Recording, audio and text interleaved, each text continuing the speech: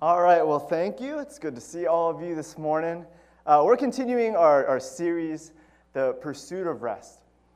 And we're right in the middle of talking about this idea that we were created for this rhythm of work and rest, to experience peace, to experience delight when we choose to stop, especially through the discipline of Sabbath. And today we're going to look at a hugely important topic as we consider our rest, and that is the topic of work, the relationship between rest and work, rest and activity. Because ultimately, one of the simplest but most important truths is that our willingness to rest depends on how we feel about our work. I thought about this series last weekend as I was watching the NFL playoff game between the Kansas City Chiefs and the Jacksonville Jaguars. Now, the Chiefs were heavily favored to win this game, in large part because of their star quarterback, Patrick Mahomes, who is awesome. He's probably going to be the MVP of the league this year, and he is a big reason why they're so good. But at the end of the first quarter, disaster struck. The score was tied 7-7. Mahomes gets tackled, and another player rolls onto his leg, and you can see in the replay his ankle just kind of bend in the wrong direction, and it looks like a pretty nasty injury. And Mahomes is in obvious pain. You can see it right away that he's hurting, that he's injured, and so he's just kind of like hobbling around, struggling to throw, struggling even to hand off the ball to another player. But even with that, for as hurt as he clearly was, he did not want to come out. As I said 2 weeks ago, nobody likes being told to stop. And when the coaches brought him out to have the ankle checked out, he was visibly frustrated. He was so angry to be taken out. But in the end, he came back in the game. He was clearly still hurt, clearly not 100%. And commentators are wondering, is he going to hurt the ankle further? Is he going to hurt his team? But he kept on playing, and he led the Chiefs to a 27-20 win. And after the game, Mahomes said this about his decision to keep playing, about his feelings about coming out of the game. He says, "I'm not coming out of a playoff game unless they take me out. I love this sport too much. I love playing with my teammates. We prepare all year to be in these games." Now, Mahomes' attitude is not super surprising. This is pretty much what we expect from high-level athletes. This attitude, man, this is the playoffs. We play to win. There's no way I'm going to sit out with so much at stake. Now, obviously, none of us are high-level athletes. None of us are playing for a Super Bowl or a legacy as one of the greatest quarterbacks of all time. But I do think there's still something about this mindset that rings true for us and how we feel about work.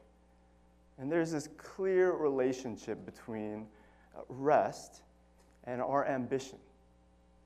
We all have goals, dreams, things we want to accomplish, and we work really hard for those things. And sometimes when we talk about rest, we feel a little bit like an injured Patrick Mahomes. This is my life. I have things to do, things to pursue. I can't stop. I can't rest because there is so much at stake. There's so much on the line. And so this is a tension that we need to address. That as much as you might be beginning to be more open to the possibility of rest, be open to the possibility of maybe delighting in Sabbath, the question is, can I slow down in light of all of my hopes and dreams and ambitions? How do I reconcile the value of rest with the importance of work? So if you have a Bible, turn with me to Matthew chapter 6. We're going to look today at one of Jesus' most well-known teachings. This comes from the Sermon on the Mount. As a lot of you probably know, the Sermon on the Mount is kind of Jesus' main preaching on kingdom living. What it means to be a person under the kingship of Jesus. And the Sermon on the Mount is full of all these kind of new values and ways of living that reflect Jesus as king. Now, our passage this morning and the Sermon on the Mount as a whole, it isn't explicitly about work or rest. But instead, this passage that we're going to look at captures the heart of kingdom living in a way that I believe speaks to our beliefs about work and rest. So let's look at Matthew chapter 6. We're going to look at verse 33 right now. We're going to come back to the context of this verse in a little bit, but I want to just start here with this one simple verse. Jesus says, "But seek first his kingdom and his righteousness, and all these things will be given to you as well." Again, this verse doesn't at first glance appear to be about work or rest. But what this verse does is it forces us to ask a question of ourselves that ultimately has huge implications for this tension between work and rest. And that question is, what are you seeking? What do you seek with your time, with your energy? What do you seek with your work and your activity and all the things that you do with your time? In his book, The Rest of God, Mark Buchanan makes what I think is a really interesting observation. He points out that most of us don't really like work all that much. Most people don't really love their jobs. Now, as someone who is paid to be your pastor, this obviously doesn't include me. I love my job all the time. But let's be honest, work is hard. We may enjoy aspects of our job. We may love what we're called to do. We might appreciate the value of our work. But at the end of the day, work is a source of so much stress and frustration. Think about how much time you spend complaining about your job, worrying about your job. How many times have you just kind of sat at home and hoped you would get sick, but not too sick, just sick enough so that you didn't have to go to work? Right? We deal with unreasonable deadlines, long hours, annoying coworkers, insensitive bosses, and that's just work here at CBC. Right? Most of us don't want to be at work all the time. Let me add to that. I don't think most of us want the constant activity of life, this go way of living that culture pushes us towards. If you're a parent, you probably don't love being busy. You probably don't love going to activity after activity after activity. And Buchanan's point is important, right? That we're not busy because we love the work. We're not busy because we love all of the activity. Why are we busy? We're busy because of what we believe the work will give us. We're busy because of the dream of what hard work can get for us. Now let me just go backwards for a second. To really kind of understand this idea, let's go back to the garden, back to creation, back to Genesis 1, we talked about a couple weeks ago. But one of the things that happens in Genesis 1, when God creates us, when God creates humankind, man and woman, it says that he creates us in his image. And there's a lot that goes on to that, but the basic idea is that we reflect God's goodness, his character, his kingdom in the world around us. And part of that image bearing immediately in Genesis 1, after it talks about that, is work. We have work to do as image bearers. At the very least, that includes ruling over the animals and sustaining, nurturing life in the world. And in the garden, in Genesis 1, before sin, all of this work happened in the context of a perfect relationship with God. So you have to understand that when we worked, we had this perfect sense of identity and value. Our lives had meaning. Our work and our purpose were perfectly aligned. And so work was good. We enjoyed work. We loved work. Now, sin comes into the world in Genesis 3. And again, a lot happens. We're not going to get into all of that. But two things happen in relationship to this work dynamic. First, there's a disruption in our perfect relationship with God. So we no longer have this perfect intimacy with Him. We no longer experience this perfect sense of identity and value.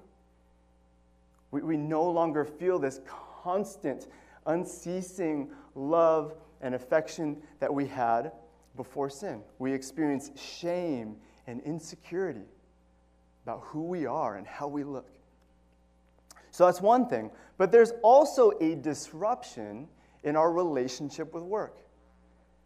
After Adam sins, God says to him, "Cursed is the ground because of you. Through painful toil you will eat food from it all the days of your life." So this is when work gets hard.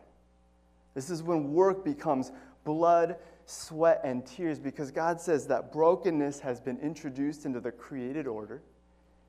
And so it's going to require some toil. The ground will not serve us the way it used to. Work will be a struggle. And so what we experience now in our work is a consequence of these two disruptions. So on one hand, as we said, work is hard. Work is challenging. It's a struggle. It costs us our time and energy. But at the same time, work exists in the context of this first disruption as well. Because we experience work with this desire to reclaim that broken sense of identity and value and purpose and meaning and love. Work becomes another way, of many ways, that we deal with shame and insecurity. And so when we talk about our struggle to stop, when we talk about our struggle to rest, again, the problem isn't that we love work. It's not that we want to go to work all the time as much as we can. Instead, we can't let go of what work can give us. Because ultimately, work and activity, the things we do, it allows us to pursue these deep-seated needs for value and identity, for approval and affection, significance and status, achievement and accomplishment, security and stability. Anything and everything that makes us feel like, I'm okay. I'm good. I matter. I have value. I'm worthy. I'm safe. What we really want, what we're pursuing with our work is this dream that we all have of what work can give us. Now, probably each one of us in this room has a different version of this dream, a different expression of this need at a soul level. Some of us dream that someday we could be comfortable and stress-free. Some of us dream of being in control of our finances. Some of us dream of having a bigger house or a bigger, nicer kitchen. We have a dream that our kids will get into a great school and be safe and secure. Some of us dream about how people will view us when we're successful. We dream of being admired and approved of. We dream of a certain level of status and importance and significance. I think a lot of us dream of simply not being afraid, not having to worry, not being anxious about the future. And here's the thing, right? Like, this comes from something very natural. It's a part of who we are. Having these dreams is understandable. It's natural to want these things. But here's where we really get in trouble. It's not that we have dreams. It's not that we have ambitions. It's not just that we want success. It's that we believe that success works according to this simple formula. Hard work equals success. Now, obviously, there's more to it than that, and we know that. Okay, success involves a crazy intersection of innate ability, luck, timing, opportunity, relationships. But you notice that none of those other things are under our control. You can't really grab onto those and choose them and get more of them. The only thing you can control is the hard work component. The only thing I can control in this crazy formula for success is how hard I work, how many hours I put in, how much I do. And so really our busyness is a reflection of our belief in this formula. That the harder I work, the more successful I'll be in achieving all these dreams that I have for my life. I think most of us know we're supposed to trust God, and in many ways we want to. We try to. We think about it. We pray about it. But what's hard for us is that ultimately God is just another thing we can't control. God is just another thing that's out of our hands. And so while we try to trust him, I think in our hearts we still believe that it's on me. The dream is my responsibility. If I want it, I have to work for it. And that manifests itself in a lot of different ways. Again, everybody's different. Some people work long hours to get ahead. Some people worry constantly, and even though they don't work as long, they might bring work home with them. Maybe just mentally, they bear that burden constantly. Some of us never say no, because what we want is for people to like us and approve of us. Some search for every activity that gives us a leg up over others. Some of us exercise and eat right so that we look good and feel attractive. Some spend all of their time chasing likes and views on social media. All of these things are a function of this same formula. Do more to get what I need. And if you think about this paradigm, if you think about this way of living, it makes sense that rest would be really hard. In a lot of ways, if this formula is true, then rest makes no sense. Again, rest, you only rest as much as you need. You rest the minimum amount because you got to get back to the hard work. If I stop for too long, then I risk that dream just floating away. And this wears us out. It's tiring. A lot of times it feels like the harder we work, the further away that dream feels. And so it's this never-ending cycle of trying and striving and working, but then feeling like we have to try and strive and work even harder. So here's what Jesus is saying in Matthew 6. I think Jesus says this a lot when he speaks into our lives, into the way we view things. He's saying, there's a better way. There is a better way of viewing life. There's a better paradigm for how life works. As he'll say just a few chapters later, there is an easier yoke that I want to give you. Let's go back to our verse. I want to read this entire passage.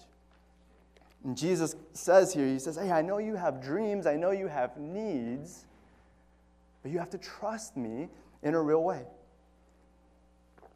Matthew 6, verse 25. Therefore I tell you, do not worry about your life, what you will eat or drink, or about your body, what you will wear. Is not life more than food, and the body more than clothes? Look at the birds of the air. They do not sow or reap or stow away in barns, and yet your heavenly Father feeds them. Are you not much more valuable than they? Can any of you, by worrying, add a single hour to your life? And why do you worry about clothes? See how the flowers of the field grow. They do not labor or spin. Yet I tell you that not even Solomon, in all his splendor, was dressed like one of these. If that's how God clothes the grass of the field, which is here today and tomorrow is thrown into the fire, will he not much more clothe you, you of little faith? So do not worry, saying, what shall we eat, or what shall we drink, or what shall we wear? For the pagans run after all these things, and your heavenly Father knows that you need them. Verse 33, but seek first his kingdom and his righteousness, and all these things will be given to you as well. Therefore do not worry about tomorrow, for tomorrow will worry about itself. Each day has enough trouble of its own. Now, in some sense, on first glance, it does seem like the people Jesus is talking to are very different from us. They're struggling with maybe some more day-to-day needs than people in our context. But when you think about it, they're not that different. Really, they're just having anxiety about life and the future. They're worried about having enough. They're worrying about how they appear to others. They're worried about all the concerns of their normal life, the product of their work and their activity. One of the things we'll see later in the Gospels is how much the disciples are worried about being great, about being important. All of this stuff is part of this question, this anxiety that we're dealing with. And so Jesus is speaking to people who are different, but have the same basic needs and dreams that we do. And so it's important to understand what Jesus is saying here. Jesus is not saying, trust God, and he'll give you everything you want. Trust God, and he will give you your dream so you don't have to worry about it. Instead, what he's saying is that you can trust God to take care of you, that he will give you enough to meet those real and deep-seated needs that you have. And more importantly, what this passage is really about is that Jesus is saying is that if you have these dreams and desires and they conflict with your obedience to God, choose God. Because God will provide for you. God takes care of his creation. You can't count on any of that to give you what you need. Ultimately, what Jesus is saying is that the surest way to get what you need is to trust God and live the way he calls you to live. You just might need to let go of a little bit of your dream and trust completely in his dream for your life.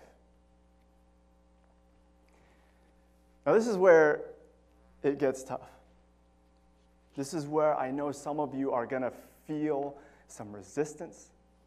Some of you are going to want to check out from this message because this isn't a fun idea for us and how we think about life. This isn't fun for us because we like the hard work, success way of living. But one of the things that the Bible and Jesus here is calling us to accept is that God has called us to every aspect of life. When we talk about God's calling, we're not just talking about being called to faith, being called to a relationship with him. We're called to a certain station in life. God has called us each to a certain kind of work, and God has called us to the natural results of that work, a certain financial situation, a certain standing in the world around us. All of that is under God's sovereign care and authority. And this is something that Christians believed for centuries, but only recently, in the last 100 years or so, we stopped talking about this. We stopped thinking about faith this way. John Calvin once said this, and you have to kind of get your way through the old-timey language, but this is a really powerful idea.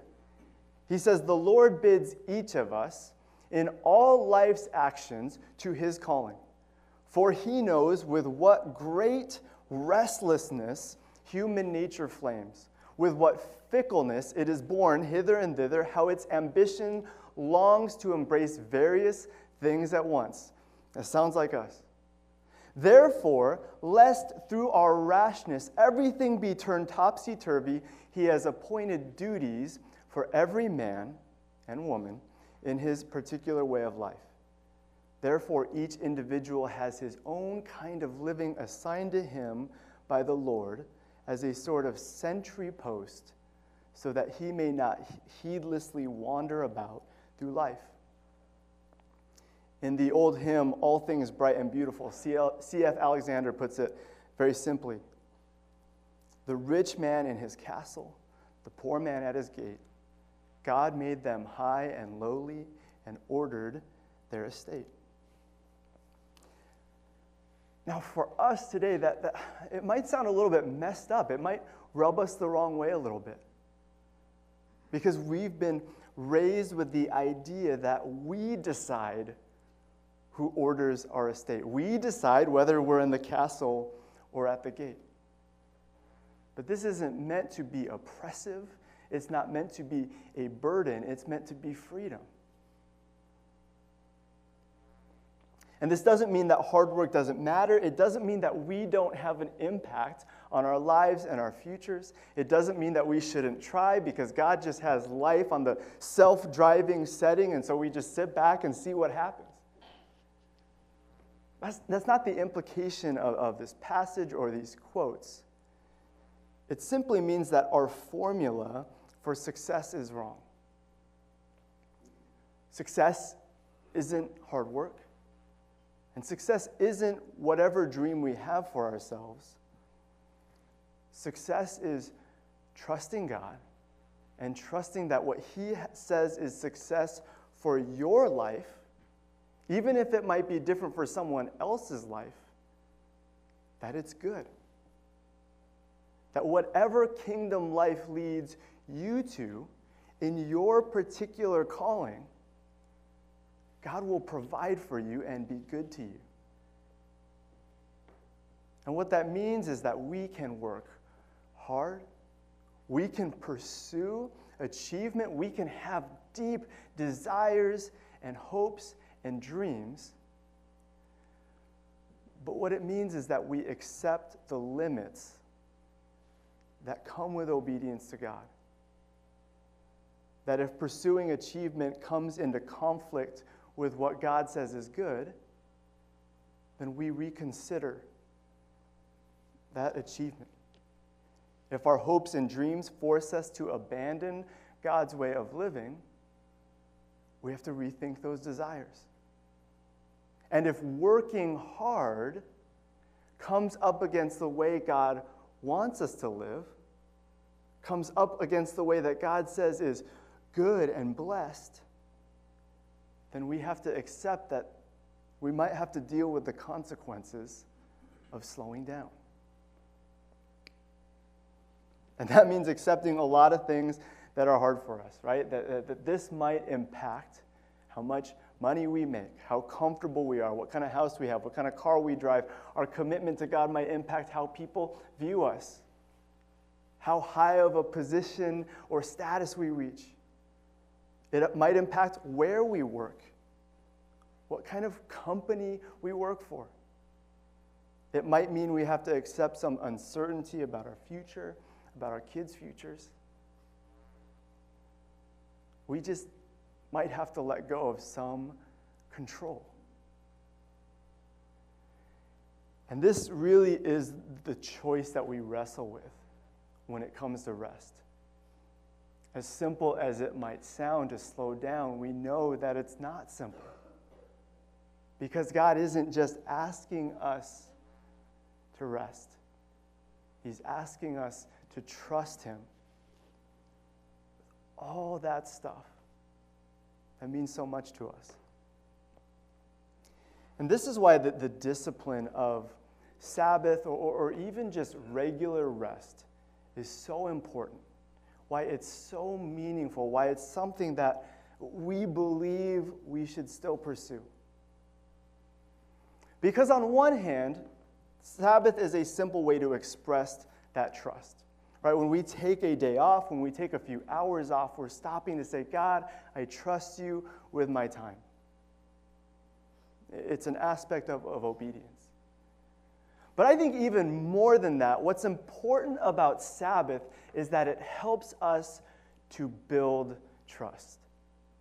It helps us to become the kinds of people who can willingly and joyfully seek the kingdom first. See, my guess is, as we talk about this idea of trusting God with all this stuff, my guess is that some of you feel pretty discouraged. Like, come on. Be realistic. I wish I trusted God that way. I would love it if I could believe that. I want to give God all of that control, but I have so much doubt. I worry constantly. I have tried. I don't know how. I don't have that in me. The reality is that kind of trust, you can't just decide to have it. You don't just wake up one day and choose to trust God with all these things that you've wanted for your whole life and just say, you know what, I don't even know what's going to happen, but I trust God with it. That takes so much time. It needs time to grow. We need to see God's goodness in our life. We need to see God's faithfulness. God earns that kind of trust as he shows up in our lives. And I think this is one of the really interesting things about Sabbath. Now, yes, Sabbath requires a little bit of faith to get started. It does. It does require that we have some trust. But more than that, it is a trust-building exercise. It is on Sabbath that we get to see God's faithfulness, his provision, his goodness. The beauty of Sabbath is that it is a day to stop and see God's bigness. It's a day where we allow God to be God, to take care of things, to pick up the pieces of our imperfect, unfinished work, to watch over and guard our uncertain finances, to speak into our sense of insecurity and fear and worry, to meet us where we are and be this big, faithful God who actually does, in real life, as we slow down and let him, take care of us. He works, he moves, even when we're not. As I was thinking about this idea of stopping to see God's bigness, it made me think for some reason of our experiences on these trips to Baja to build houses. Many of you have done this. We used to go twice a year before the pandemic.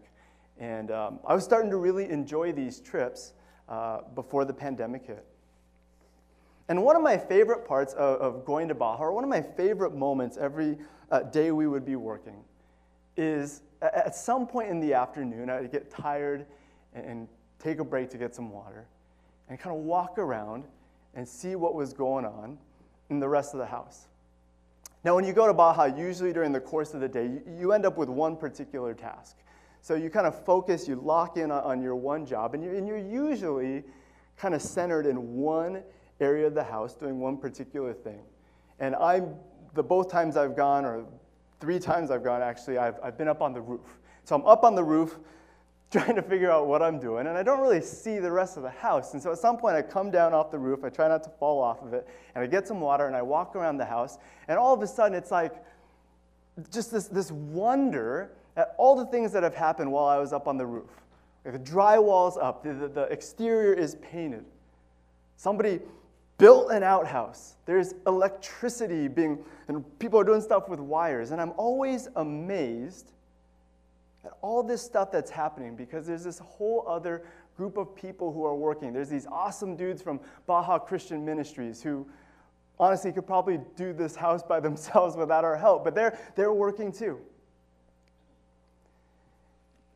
And what's cool is that walking around and seeing this, it never makes me feel like my work is insignificant.